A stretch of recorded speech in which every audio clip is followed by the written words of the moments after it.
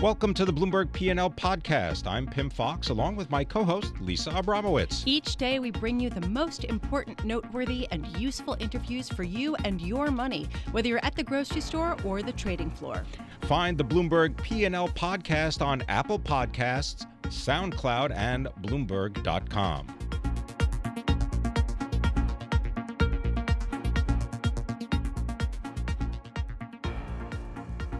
Yesterday, we were all worried about Italy. Today, everyone seems like they're doing just fine. Here to talk about what to look for in Italy and whether the elevated risk continues is Luke Hickmore, Senior Investment Manager at Aberdeen Standard Investments, based in Edinburgh, UK. Thank you so much for being with us. So what do you make of this right now? I'm looking at the two-year Italian yield, which spiked the most ever yesterday, is down sharply today. The nation was able to auction off debt in an orderly fashion. Is everything back to the way it was last week? No, not quite. I think the concerns are still very, very valid, Lisa. So the move in the 2-year is eye-watering. And, you know, we had, as you say, that biggest move yesterday and the second biggest move today as it went back the other direction. But it's still a very weak economy. It's still unclear what government we're going to have, what the makeup of that government is, and even when the elections will happen. So a little bit less concern around today may just be short covering. Yeah. I think we're still quite elevated in terms of spreads over Germany at around 280, 285 basis points, and 3% for the 10-year yield, more than the US 10-year yield, which is a remarkable sticker price in Italy and shows you the concerns are still very much there. And actually the auction, as interesting as it was, they reduced the size of the 10-year to make sure they got it away. I see. So it was good. It was good to see, and they did the 5-year was pretty strong. But that 10-year perhaps not as strong as it first looked. Yeah. So you said in a story last week, you were quoted as saying that you would think of buying Italian bonds when they were 200 basis points higher in yield than German bonds of similar maturity. We're past that point by far. So have you been going long Italy? No, I did think about it. You thought about it, reversed your position, and decided not so much. I think I'd said it was a sticker price that's worth revisiting, and I think this 200 to 300 area is the right level of risk for Italy, and it could be a very volatile spread from here on out, and it may be just a reflection. I think there was a great Bloomberg story this morning over in Europe, by the way, looking at how this is the third volatility event this year, and perhaps we're looking at the wrong thing. It's a bigger systemic issue, that the liquidity is being withdrawn around the world, in which case, 300 might look attractive, but it could be 400 tomorrow, it could be 200 the next day, it could be back to 300 the day after. I think it's a very difficult contract to get involved with at the moment until you get a little bit more certainty around what's going on with the politics. And if I miss the first 30, 40 basis points, I think that's fine. Luke, just to kind of reiterate Lisa's point, previous to the election, Italy really didn't have a government. I believe the last popularly elected prime minister of Italy was Silvio Berlusconi. So it's not as if they have had a popularly elected government for quite some time. So really, is it possible to put politics aside and focus just on the government's finances and say it doesn't matter who's in charge? This is the bill, and they still don't have a plan to pay it. Yeah, and they need to pass the budget by the autumn to be able to continue to pay for things. And let's look at some of those problems. The debt GDP ratio is still 130%, unemployment still 11%, budget deficits improved by about a half, but it's still a negative 2.5% of GDP. These are not great numbers for any government to be coming in, but a technocratic one would probably keep it rolling along there. If we got movement 5-star and Liga, all those numbers deteriorate as they try and put in place their fiscal stimulus and try and finance it. And that's the concern that we have. It's looking as if they may do that. And even if it's July or it's September, you can't. I think you have to sit here and think they are the next people in power in Italy.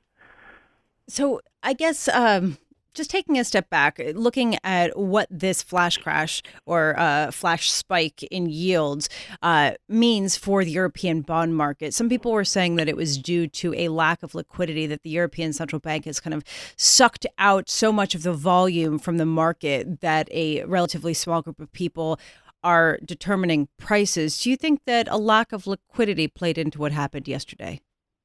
Almost certainly.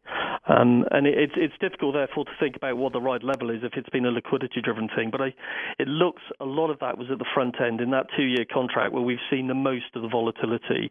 In the 10-year space, as I said, I think in the late 200s reflects a lot of the risks that we're seeing in Italy that exist already economically and actually could be coming down the road. So, yes, liquidity is part of the question, but fundamentals will reassert, and the fundamentals aren't strong.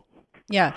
What about with banks? Because there was a sell-off in banks, particularly Italian banks yesterday, and you're seeing a little bit of a recovery today, but really quite insignificant. I'm looking at UniCredit, for example. It's up a touch, but it really had been falling pretty dramatically over the past prior few days. Are you thinking that this could be an opportunity at this point? Yeah, I think if there's anywhere I'd like to go, it would be in banks. Perhaps not directly in Italy. It may be actually through places like Spain, where good, strong domestic banks like CaixaBank, one of our favourite names in the area, their AT1 is down 5-6 points over the last few days. I think that's down to really interesting levels again. And if we get back involved, I think that's probably a place we do is go almost everywhere else but Italy, because you've still got the same uncertainty if you buy the banks in Italy as if you buy the sovereign. But things like Spain are getting punished in credit land when they really shouldn't be. Luke, I'm wondering if you could just look a little bit to your south, but not so far south. Any thoughts on the Brexit negotiations that are and aren't happening? Oh, it's been a breath of fresh air that we've not talked about Brexit for 3-4 days. Yeah, right. See, I gave you, that was an opener, right? Yeah, exactly. So, I think the UK market's really been pretty much ignoring Brexit. Sterling credit's been underperforming a little bit, but it's not dramatic. It's so internationally focused anyway. It's one of the biggest markets that's got, non-domestic issuers in it. Around 45% of the UK market is not UK companies. And actually, things like the FTSE is heavily dominated by dollar-type companies like BP and, Rio Tinto. So the impact on the UK has not been obvious from a capital markets perspective. You're starting to see it perhaps in the economics, where nervousness is coming out, people's expectations of growth are coming down.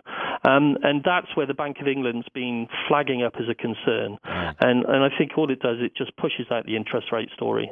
We got to leave it there, but thanks very much. Luke Hickmore, Senior Investment Manager, Aberdeen Standard Investments, joining us from Edinburgh, helping to manage more than $850 billion.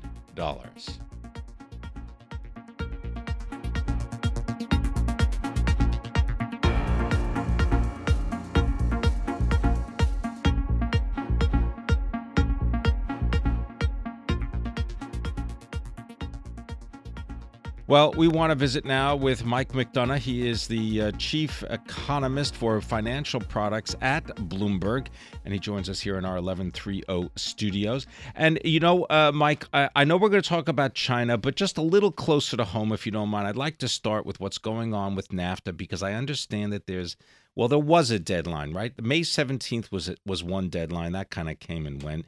There's supposed to be another deadline, I believe it's Friday, in which the exemptions from tariffs on steel and aluminum, they disappear on Friday. And then there's this Mexican election, which is coming up in July. What is going on with NAFTA? Yeah, well, correct me if I'm wrong, but there's been quite a few deadlines that have been postponed. And I think that is going to be the pattern that we're going to continue seeing. I think that, obviously, I don't know what's happening in the negotiations, but it sounds like there's some modest progress being made each time, but they're not anywhere near having some sort of holistic conclusion, some finalized deal that they could announce. So I suspect they'll kick the can again and hopefully continue working towards a deal everyone could agree on. There's certainly been a lot of, I saw Trudeau yesterday said he'd rather have a no deal than a bad deal, which I thought was interesting. Yeah, and he was speaking today as well. Of course, a lot of people in the markets have been dismissing trade talks as all noise, and even the increased rhetoric between the U.S. and China ahead of talks this weekend in Beijing didn't really seem to rattle markets that were more focused on Italy. And I'm just wondering, I mean,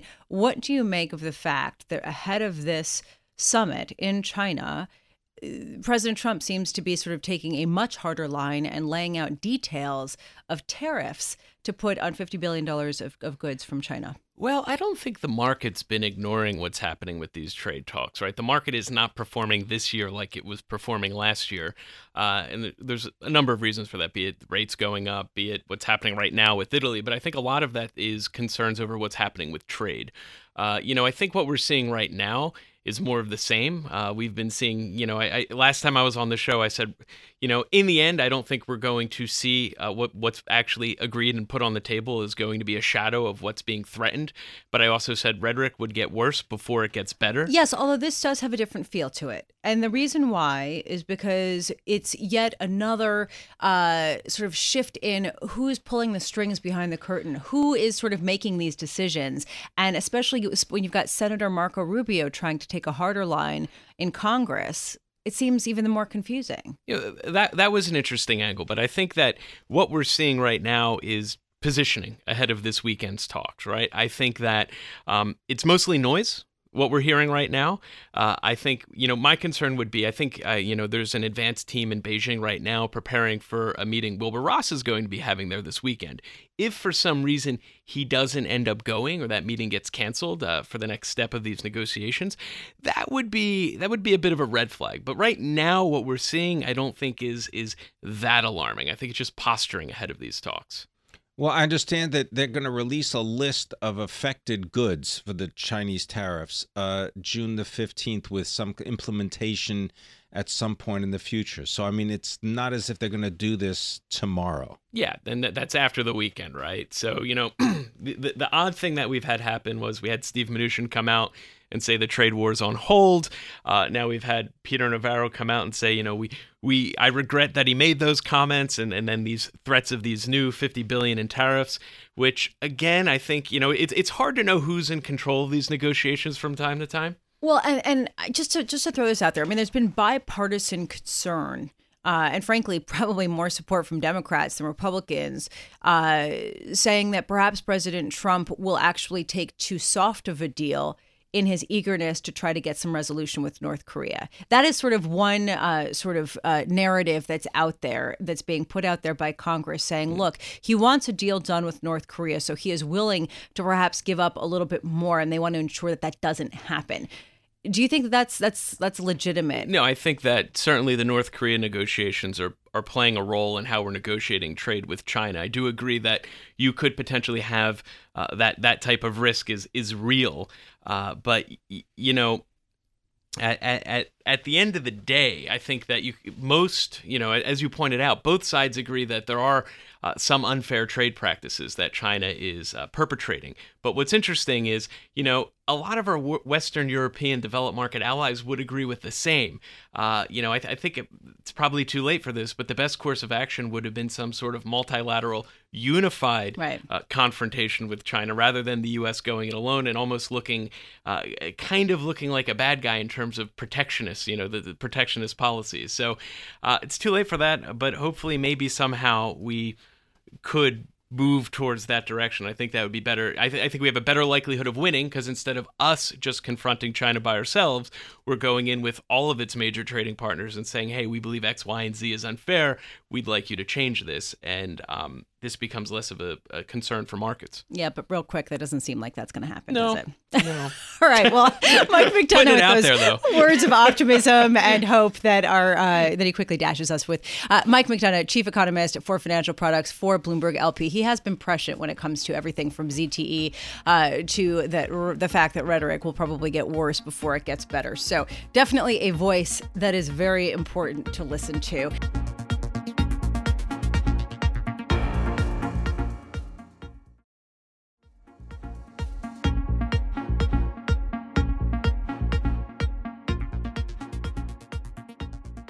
A sea change in the way that we look at data protection and data privacy occurred last week in Europe and frankly, globally, and that is the implementation of Europe's GDPR. And to give us more of an insight into what this means, I want to bring in Scott Vernick. He's a partner at Fox Rothschild in Philadelphia. Scott, before we dig in, just give us a brief overview of the GDPR and how it has been going since its implementation, I believe, on Friday. Sure. So, good morning. Friday was the first date, May 25th, that GDPR, or the General Data Protection Regulation coming out of the European Union, went into effect. It's been underway for about 2 years, which was the lead time that the European Union and its member states gave both companies in the European Union and companies in the United States that have operations either directly in the European Union or do business with the European Union to get their house in order from a compliance standpoint. And so what we're told is, roughly between, somewhere between 60 and 85% of American companies are at least somewhat compliant. Right. I'd say there's a smaller percentage of those that are fully compliant. So, Scott, has it gone pretty seamlessly so far? Is it really, are we talking about full compliance here, or is this going to be a phased-in kind of approach? Well, what the law demands is that you were supposed to be fully compliant on May 25th. And I think that there will probably be fewer companies that can claim that they are fully compliant, although I'm sure that everybody tried to be fully compliant. Now, what we saw on May 25th, for example, is that a number of media companies based in the U.S. went dark and did not enable European residents or European citizens to access their news websites anymore. So this would be true of the Chicago Tribune, for example, and other media websites. And that was largely because either they simply didn't want the headache of trying to become GDPR compliant, or they didn't want to spend the money associated with it, and they didn't want to risk potentially large fines for companies that are not compliant. And other kinds of businesses as well that sell, consumer goods and other kinds of products simply went dark because, again, the cost of compliance seemed to outweigh the amount of business they might be doing with those in the European Union accessing their websites. It's a bit of a Hobson's choice, though, right? Because, I've been receiving emails from a variety of sources in the European Union saying that if you want to continue to receive information or emails from them, that you've got to opt in and you click a box and say, I accept the new privacy rules and so on. And then you just stay on with the same list, right? It's not as if you're going to have to physically do anything other than accept what they've already told you to accept. That's right. From the individual consumer's perspective, from someone living in the EU or one of its member states, it's really just a question of giving the service provider a hard consent, meaning that you have to click a box as opposed to a default. And so that may seem relatively easy from the standpoint of an individual consumer, although if you're like most of us, you've been getting, dozens of emails saying, hey, can you consent so that we can continue to give you access to our services? But from the standpoint of the company, particularly a company that does not have operations in the EU, the compliance obligations are fairly extensive and fairly expensive. I think that on average, for example, now, American companies have spent something like $16 million to get compliant.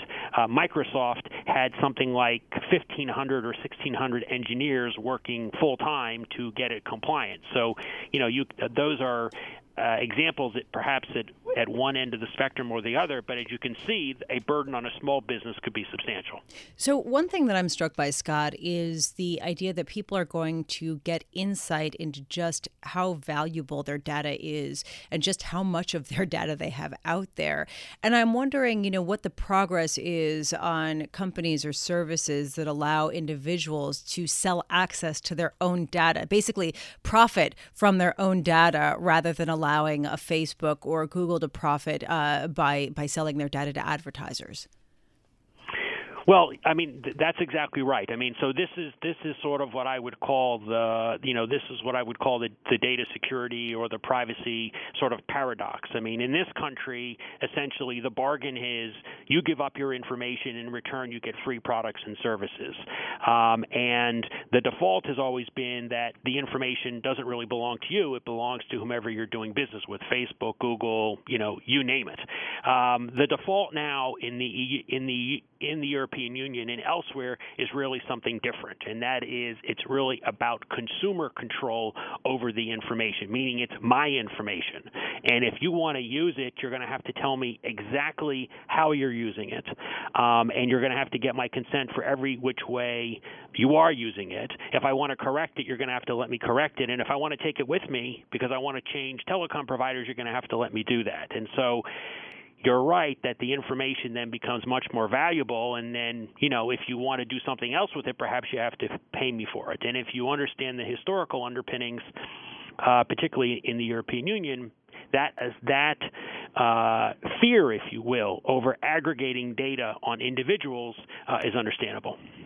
Thanks very much for being with us. Scott Vernick is a partner at Fox Rothschild in Philadelphia, talking about the new changes to data security rules as a result of European Union regulations and how U.S. companies are and are not complying, which is increasing the cost, but also is offering consumers more protection over their individual data.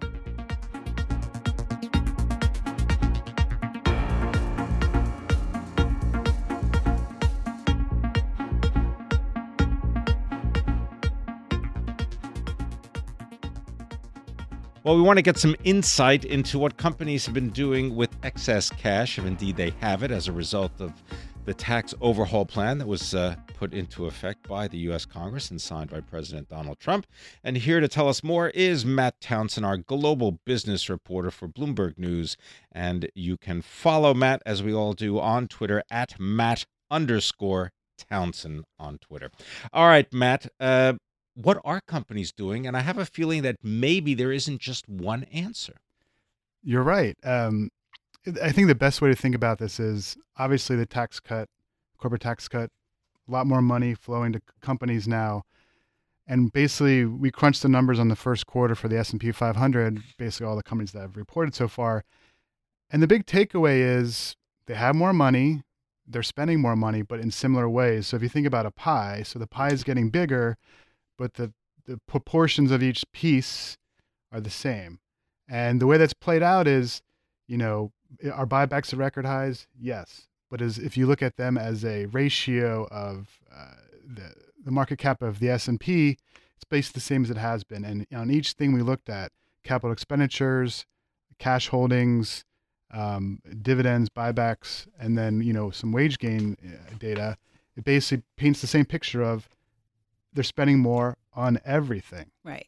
Well, I guess that then the question becomes, isn't this still a win? Because that would mean that they are spending more for hiring and compensation, and they are, spending more on research and development. So that's good. Yeah, I mean, it's a political football. So, if you're the Republicans and you're the President Trump, I mean, you could say, the tax cuts have spurred more spending on these things that we wanted them to. But the bottom line is corporate behavior in the S&P 500 hasn't changed.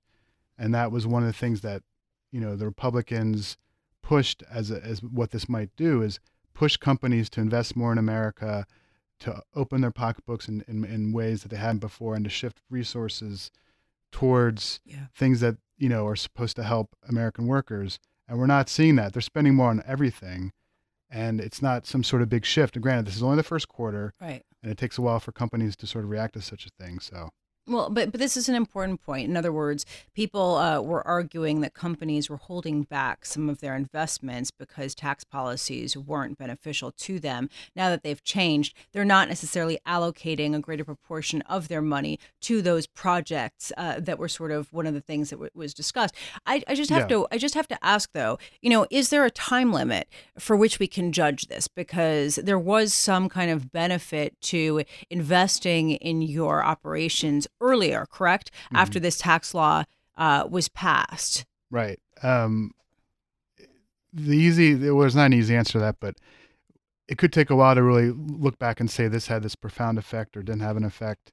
But even the Chamber of Commerce has basically come out and said in one of their pieces recently, we may never know if these tax cuts actually worked because there's so many variables and with the economy and where the economic cycle is.